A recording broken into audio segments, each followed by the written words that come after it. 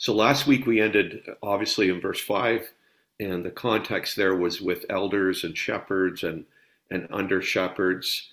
And it ended in verse 5 with, likewise, you younger people, submit yourselves to your elders. Yes, all of you be submissive to one another and be clothed with humility, for God resists the proud, but gives grace to the humble. And the context there of authority in the local church and the leadership, the shepherds, and those of us that are not in that role, that are the sheep, if you will. I talked about sheeping last week, that our role as sheep is to come under the authority of the elders in the local church. And there was a warning there, quoting Proverbs 3:34, about God resisting the proud but giving grace to the humble. That leads right into, obviously, verse 6. In fact, maybe I could have linked verse 6 in last week. But I want us to look at verses 6 and 7 this evening in this way: trusting in God. Verses 6 and 7, trusting in God. Verses 8 to 11, we're going to consider that dealing with the devil. Verses 8 and 11, dealing with the devil. And if we've got time, we'll look at the final closing comments that Peter makes at the end of this letter, but we'll just see how our time is then when we get there.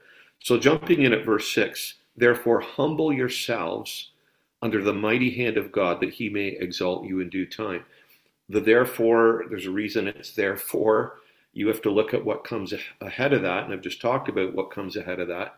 The context of submission to leadership in the local church, the quote out of Proverbs 3:34 about God resisting the proud, giving grace to the humble. Therefore, humble yourselves under the mighty hand of God, that he may exalt you in due time. I talked about this last week, but the idea of humility here, humble yourselves, is the idea of bringing yourself low. It is the idea of, that is the literal, if you can think of a word picture for humility, it is the idea of lowliness and making yourself low. Some of the literal ways of translating that word would be to depress or to humiliate. Now, again, this is not meant that we should hate ourselves or despise ourselves. That is not the thought at all here. But it is about getting the perspective of who we are in the right place in context to God, so that when our focus is on God, we understand that God is supreme, God is above, he is superior, and we are below that, and we are under him. And so we are under his authority. That comes out clearly in that verse. Therefore, humble yourselves under the mighty hand of God.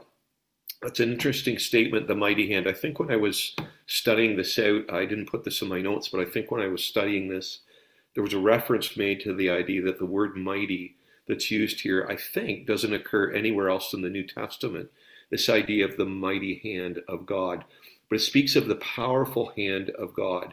And it's not just here in the sense that I should be humble under the mighty hand of God because he's so powerful and he's so awesome, and therefore I should humble myself before him. That is true.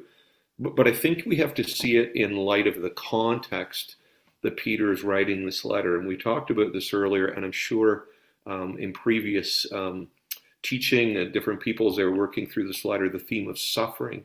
That these believers, as we've said and repeated, were suffering persecution. They were going through hardship and difficulty. And so they were to submit themselves, they were to humble themselves under the mighty hand of God. Think about that. In other words, what Peter's saying is that God is powerful, God is mighty. If I could put it this way, God can handle this situation. God is able to deal with anything. He has a mighty hand. In one sense, then, as they're going through this persecution, the question might come up, well, why are we being persecuted then? If God is so mighty and he is so powerful, why doesn't he just intervene and stop this persecution that's coming against us? We may ask the same kind of question in our life when we go through some kind of difficulty or adversity. There are times we go through adversity and maybe we can look at a circumstance in our life and go, well, I can see why I'm going through that. I made these decisions and they're bad decisions, and now I'm facing this situation. Sometimes we go through adversity like that, but sometimes we may face difficulty in our life or adversity where we could say, I don't see where I've gone wrong. And it's not that we're perfect. That's not, obviously none of us are. But there maybe we can't make any direct correlation between the suffering or the difficulty we're going through and what possible reason God could have to allow us to go through that. When we think that way, immediately my mind goes to the story of Job, and maybe yours did as well. I mean, Job struggled and wrestled with that all through the book of Job when you read it. The sense that he knew he was walking in integrity, not a perfect man, but he could make no link between the difficulty he was going through and why God was taking him through this. And he wrestles with that, he struggles with that. And there's times where he's just venting in his soul before the Lord. But ultimately what it came down to for Job was getting to the place, and we see it as he goes through the struggle in that story, to come under the mighty hand of God, to humble himself under the mighty hand of God. God was able to intervene, God was able to stop that, but God did not. God allowed it to happen for a purpose. And this is the thing to me that jumps out when I see that mighty hand of God here. It's the idea that God is able, if he chooses, to stop the situation from happening. But God is allowing it for a reason. There's a purpose. So I think to see here humility tied with the idea of submission to God's will for my life, whatever that might be. We all want the blessing. We all want the good things. We all want the positive things. None of us want suffering. I think I talked about this a couple of weeks ago when we were dealing with the end of chapter 4. But God will allow, at times, he may allow suffering and adversity and difficulty in our lives for a purpose. These believers were going through an incredible time of trial, and God was allowing that. He was purifying his church. He was molding it. He was shining the light of the glory of Christ through the suffering that these believers were going through. And so God had a purpose even in their suffering. So humble yourselves under the mighty hand of God, that he may exalt you in due time. There's that general principle throughout the Bible, right? That God delights to use humble people. We see it over and over and over in the Word of God. And I was thinking this week, preparing for this message, why does God delight to use humble people? And when you think about people that are humble, you might think, well, they're nice. Generally speaking, right? Humble people are usually nice. So maybe God likes to use humble people because they're usually nicer people. They're easier to get along with, right? I mean, if someone's proud and arrogant and pushy, they're obviously harder to get along with. Whereas a humble person is much easier to get along with. But I think it's deeper than that, right? I think the principle is the reason God delights to use the humble and to exalt the humble is that they are people that are dependent on him. The person that is humble before God, humbled under the mighty hand of God, is someone that is surrendered to him and dependent on him, and not consumed with themselves and their own desires and their own ambitions. And so there's that key element, that key essential of being dependent on God if we're going to be used of God, and not being dependent on ourselves. And the humble walk in that spirit. They walk in that principle of dependence on him. And then, of course, the promise or the encouragement that he will exalt you in due time, literally to lift us up. The idea of due time is in the right and proper time. And in other words, what is this saying again? Again, all this ties to what? The sovereign purpose of God. They're going to be going through suffering, and if you humble yourself in the right time, God is going to lift you up. God has a plan. Again, our suffering, the adversity, the difficulty we go through is not random. The Lord sees and he knows and he cares and he has a plan. The idea of the caring heart of God comes out so clearly in the next verse, right? Again, we think about trusting in God. That means humbling myself before God, surrendering myself to his will and purpose in my life. But it's not without this encouragement that we have a God who cares. In other words, I think of this as Peter writes this. It's not like, well, just humble yourself before God, just submit yourself and just get over it. Like just suck it up and go through it, because God has a purpose. God does have a purpose, and we are to humble ourselves. But we're not dealing with a God who doesn't care. We have a God who cares. who even when he's allowing us to go through those trials and adversities like these believers, the intense persecution they were facing, he cared about them. I love verse 7. Probably a lot of you quote this verse. It's a verse that's easy to memorize, easy to remember. Casting all your care upon him, for he cares for you. The word casting there literally means to throw. And some of you may have a translation that kind of renders it more that way. When I think about casting, not surprising if you know me, I think about fishing. And when I'm casting and I'm fishing, I've got a fishing line and a rod and a reel, and I've got a line, and I've got some kind of a bait or a lure tied onto the end of that. And when I cast it, I flip that rod and release the bail arm on my reel or press the button or whatever it is. And the line goes flying and the bait gets thrown away from me out to where the fish are, and hopefully I'm going to catch a fish, or that's the idea behind casting. But when I'm doing that, I got a line attached to it. And I have a reason for that, because I want to catch a fish and I want to pull it in. But the idea here of throwing or casting is to throw something, but you got nothing attached to it. You are, if I could put it this way, to let that thing go and to throw it and to release it, to cast it before the Lord, or to cast it on the Lord. I love the wording, casting all your care upon him. This is not like just throwing, garbage away or something that's meaningless to us and we're going to throw it away and we don't really care about it. It's casting all your care upon him. In other words, the things that we care about, the things that are important to us, the things that cause us to be worried or anxious, or, we can't sleep at night because of this situation or this person that is burdening our heart, or this difficulty that I'm going through or someone that I love is going through. And those cares that we have, the Lord says, I want you to cast that care on me. I want you to give that care to me, casting all your care upon him. Why? For he cares for you.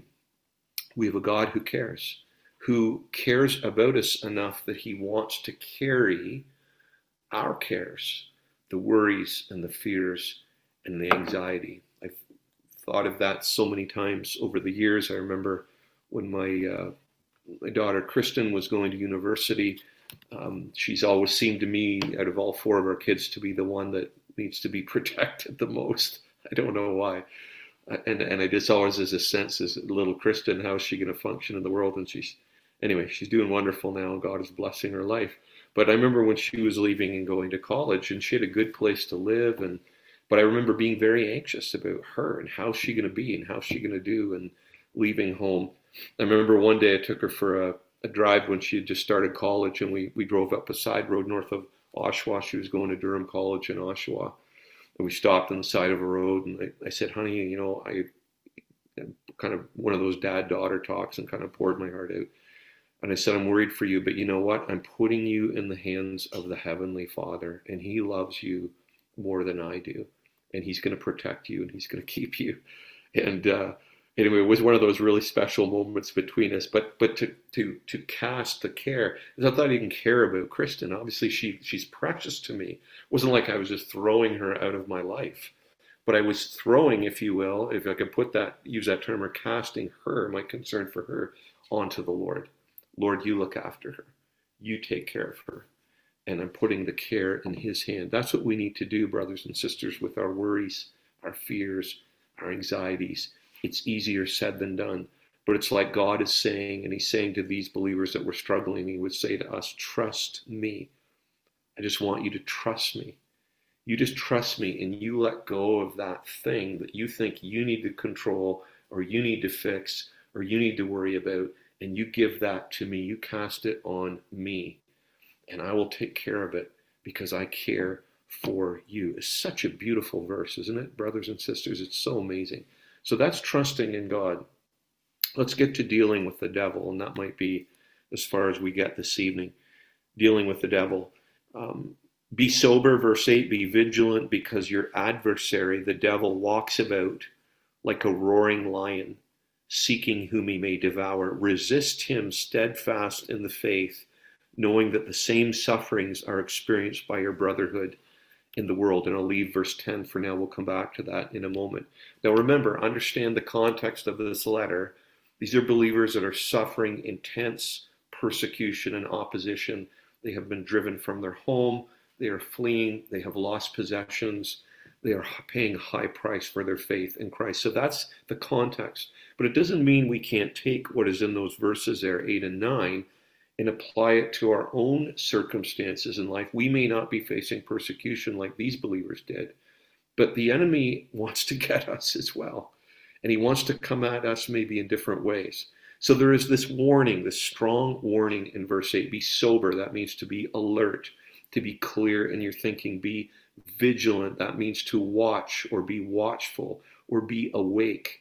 And in other words, the warning is be on your guard, because your adversary, the opponent, the enemy, the devil, wants to destroy us, walks about like a roaring lion, seeking whom he may devour. Just want to comment on this, that it is the devil who is our adversary. It is not people. It is easy in some circumstances to see people as the enemy. That could be, clearly, obviously, for these believers, maybe the soldiers that were pursuing them, or the people that were bringing false accusations against them, the Roman Emperor, Nero, that would eventually, spin lies to create this persecution against the Christians. They very easily could be seen as the enemy, but really they were not the enemy. They were agents of the enemy being used in his purpose. But the enemy is the devil. We know that because of what we read in Ephesians 6:12. Let me just read it for you. Ephesians 6:12, for we do not wrestle against flesh and blood, but against principalities, against powers, against the rulers of the darkness of this age, against spiritual hosts of wickedness in the heavenly places. We are engaged in a spiritual conflict.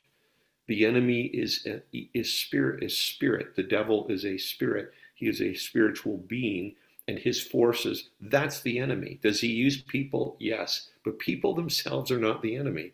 We're not wrestling against flesh and blood. I think that can help us. I know it's certainly helped me in the past when I've dealt with people that were difficult, that I felt like were opposing me or accusing me, and I could very easily see them as being the enemy. And yet really the enemy is the power behind that.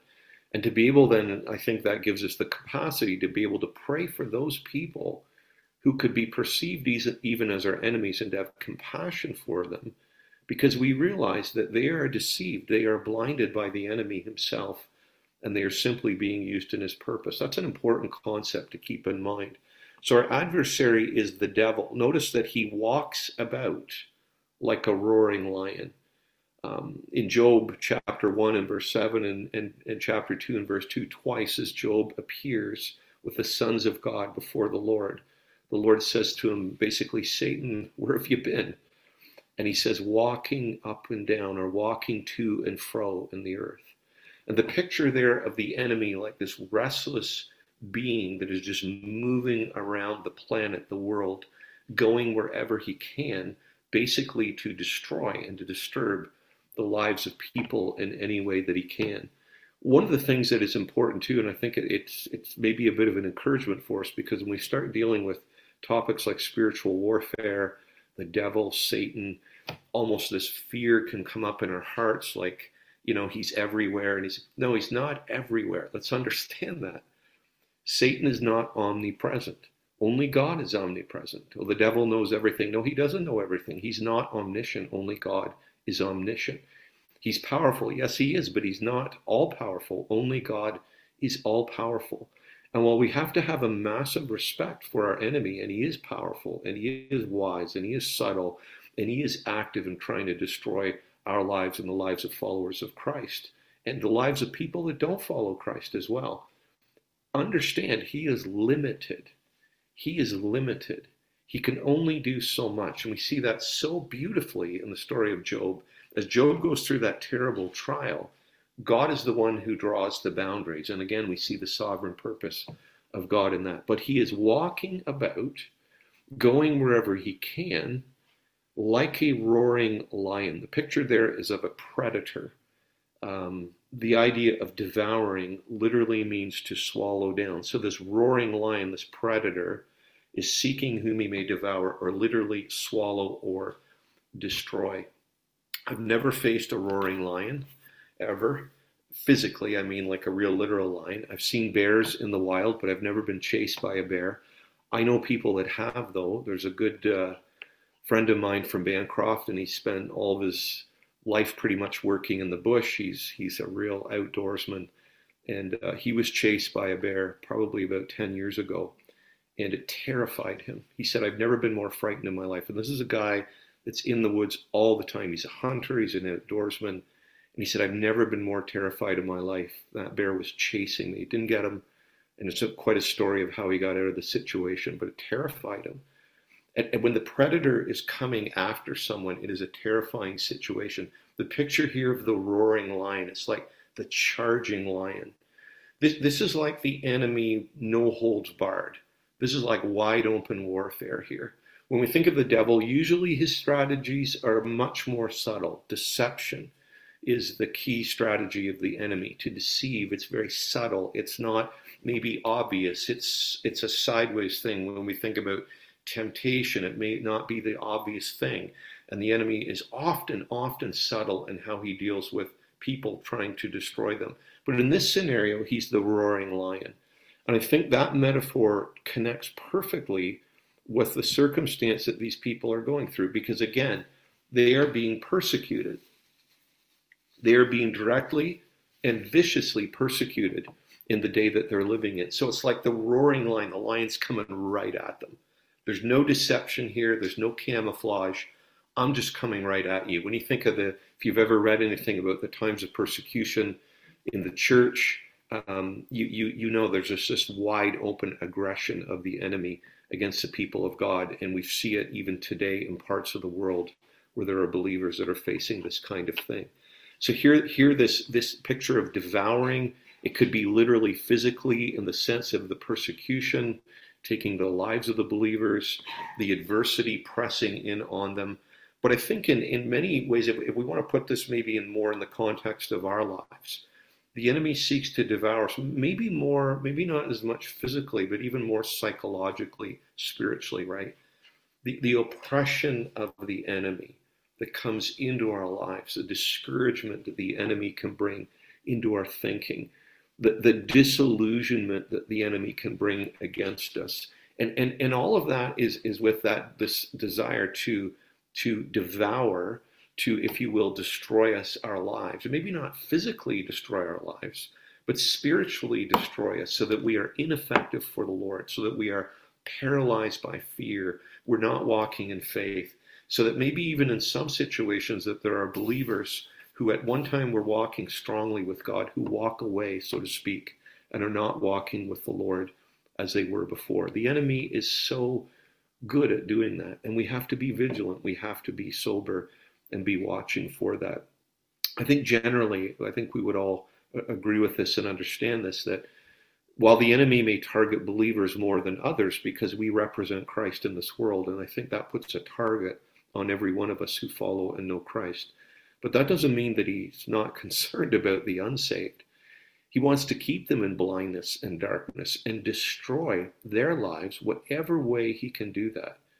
And so we have this work of the enemy, and you think of really obvious things like drug addiction and alcohol, sexual sins, abuse, broken families and marriages. I mean, you can just go down the list of wreckage, if you will, of humanity that we see, and it comes often through the attack or the influence, the deception, the lies of the enemy to destroy the lives of people. The devil wants to destroy humanity. We are made in the image of God, and because of that, he hates us, and he wants to destroy us. And if he can keep people in blindness and darkness, so much the better for him. So what do we do about this? Well, verse 9 says, resist him. Resist him. Again, that sounds so incredibly simple, doesn't it? When you face an attack of the enemy, a spiritual attack, it seems like, well, just resist. What does that mean? The idea of resist here means to set against or to withstand, or if I could put it this way, to stand. Quite simply, stand against the devil, his lies, his deception, his attack here for these believers, the persecution. It didn't mean that if, a soldier came through the door, they weren't going to be arrested and taken to prison, or that their things might have not have been confiscated and taken away and they might have lost that. But they were to stand on their faith in Christ and stand in the Lord in spite of what they were facing, what they were dealing with. It's interesting that in Ephesians 6, and I read out of that chapter earlier, 3 times in Ephesians 6, what are we told concerning the attack we face spiritually from the powers of darkness? Well, we're told we're to back, right? We're to fight back. We're not told that. We're told to stand. Stand, withstand, stand. Just stand against the enemy. Resist him. And I think of 3 basic things in resisting or standing against something. Number 1, a decision.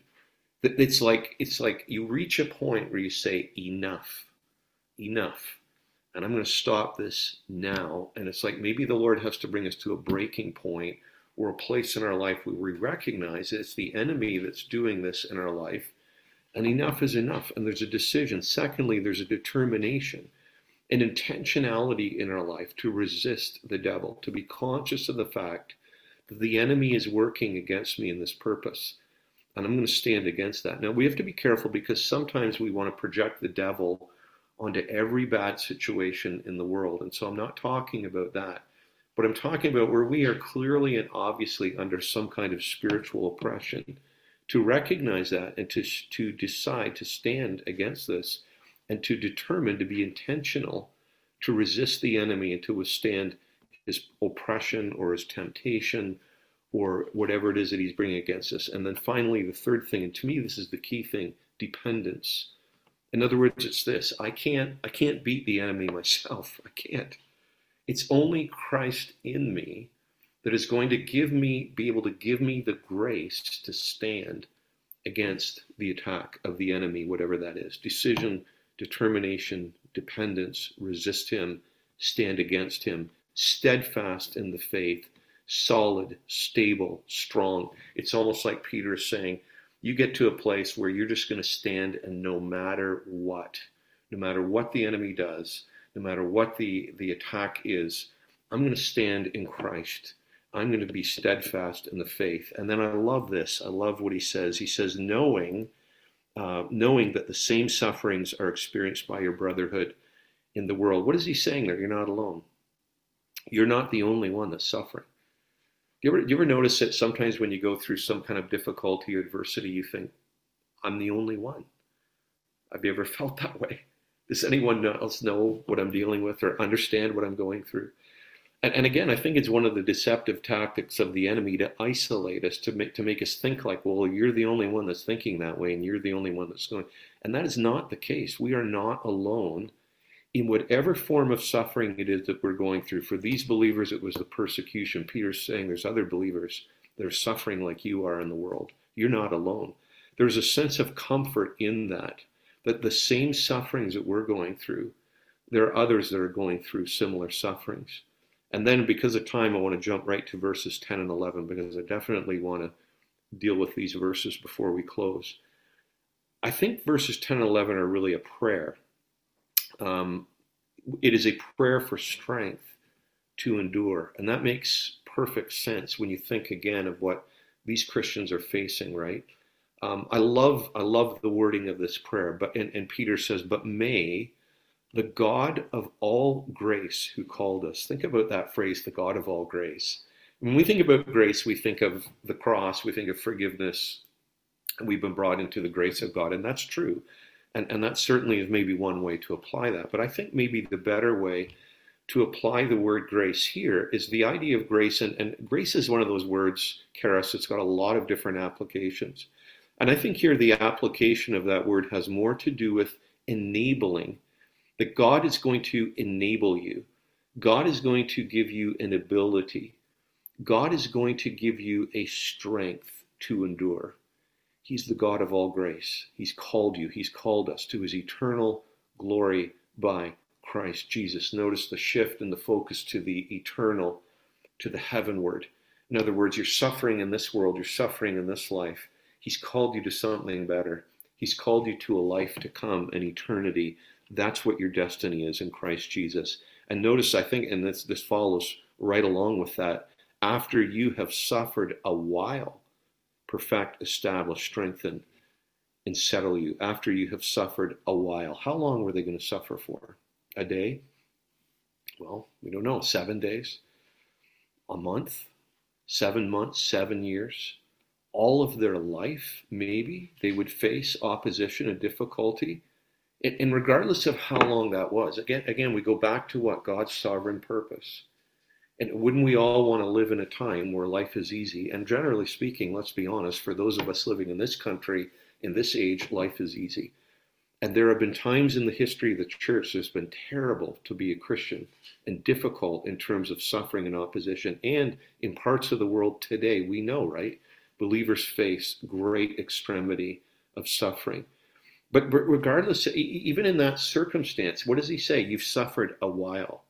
What is the implication here? It is temporary. That stands against, or it is juxtaposed against the idea of the eternal. There's an eternal glory, but there's a temporary suffering that you're going through now for a while. How long? Well, you leave that to me. You humble yourselves under the mighty hand of God. You just follow me. You walk with me. You cast your care upon me. And just know that it's only going to be for a while. There's a day coming. It will end. While you're going through this, I'm praying, Peter says, that this suffering you're going through will perfect, establish, strengthen, and settle you. The idea of perfecting, to complete you. Again, God has a purpose in molding us and transforming us through suffering, to establish you. The idea here of being set, or to make fast, or to stand. And I always think about setting a post in concrete or something like that when I think of that word there, to establish. The idea of strengthen, literally, obviously, to make us strong. And then I love this word settle. That word settle means to lay a foundation. And it's almost like as you're going through the suffering, and it's going to complete you, and it's going to make you stronger, and it's going to settle your life. It's like it's laying a solid foundation for you and your life and your testimony, that you will not be moved, that you would not be moved, that you would not be moved as you go through this difficulty and this adversity. And then finally, verse 11, to him be the glory and dominion forever and ever. Amen. Whatever victory we have as we go through difficulty, adversity, suffering, whatever it might be, whatever victory these believers would have, whatever victory we have, all the glory goes to God. All the glory goes to him. Final greetings, verse 12, Silvanus, faithful brother, perhaps Silas, had served Paul, now is serving Peter. He's the one that's going to take this letter back to these believers. Verse 13, she who was in Babylon, possibly the church in Rome, possibly Peter's wife in Rome. Some people think it's literal Babylon. Regardless, it's not a point that we need to argue too much about. Then Mark, literal or spiritual son, probably a spiritual son, likely John Mark. Paul had rejected John Mark. Barnabas had taken him under his wing in the book of Acts. Paul later commends Mark for his faithfulness, so he rebounds in his walk with God, his service to God. Now he's with Peter. He's perhaps a relative of Peter's.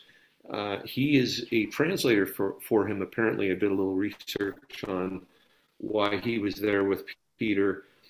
And likely, maybe even during this time, he's writing the Gospel of Mark, because what we know for what history would tell us, that Mark got his information from the Apostle Peter. And so that's maybe what's going on. Finally, verse 14, greet one another with the kiss of love. The idea of physical affection appropriately and with purity between the believers. And I'm going to stop there, and we will leave it at that. Let me just pray then before we close. Father, again, we thank you for your word, and I pray, God, that it would make some difference in our hearts tonight. Thank you that we can trust you. Help us to trust you in all things.